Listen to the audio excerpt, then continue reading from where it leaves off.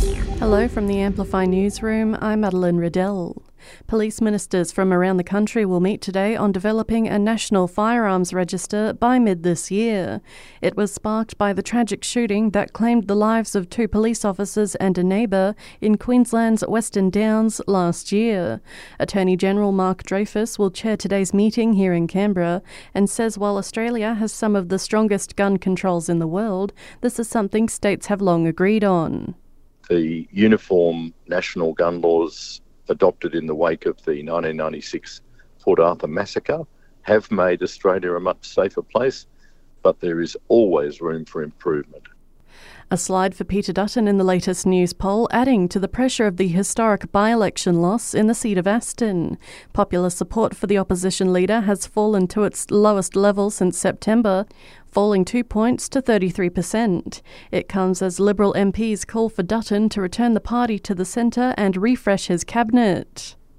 While some good news for the National Library with federal funding coming online for its free digital platform, Trove. Labor has committed $33 million over the next 4 years for the platform, which features information on collections from Aussie libraries, unis, museums, galleries and archives. It ends the uncertainty for Trove, which looked set to finish when its funding wrapped up at the end of June. The Prime Minister is leading tributes for Indigenous leader Yunupingu, who has died at the age of 74 after a long illness. The former Australian of the Year worked with more than 10 Prime Ministers on the struggle for Indigenous recognition. Anthony Albanese has told the ABC he's honoured to have spoken to him on the day the wording was announced for the proposed Voice to Parliament referendum. He said I had spoken truth, which was very important for him. It warmed him that Australians were going to have a say, and he was very confident that Australians would fulfil what is his ambition along with so many other. One of the world's youngest leaders, Sanna Marin, has been ousted as the Prime Minister of Finland. She was elected back in 2019 at the age of just 34. She lost the weekend's election to Petteri Orpo.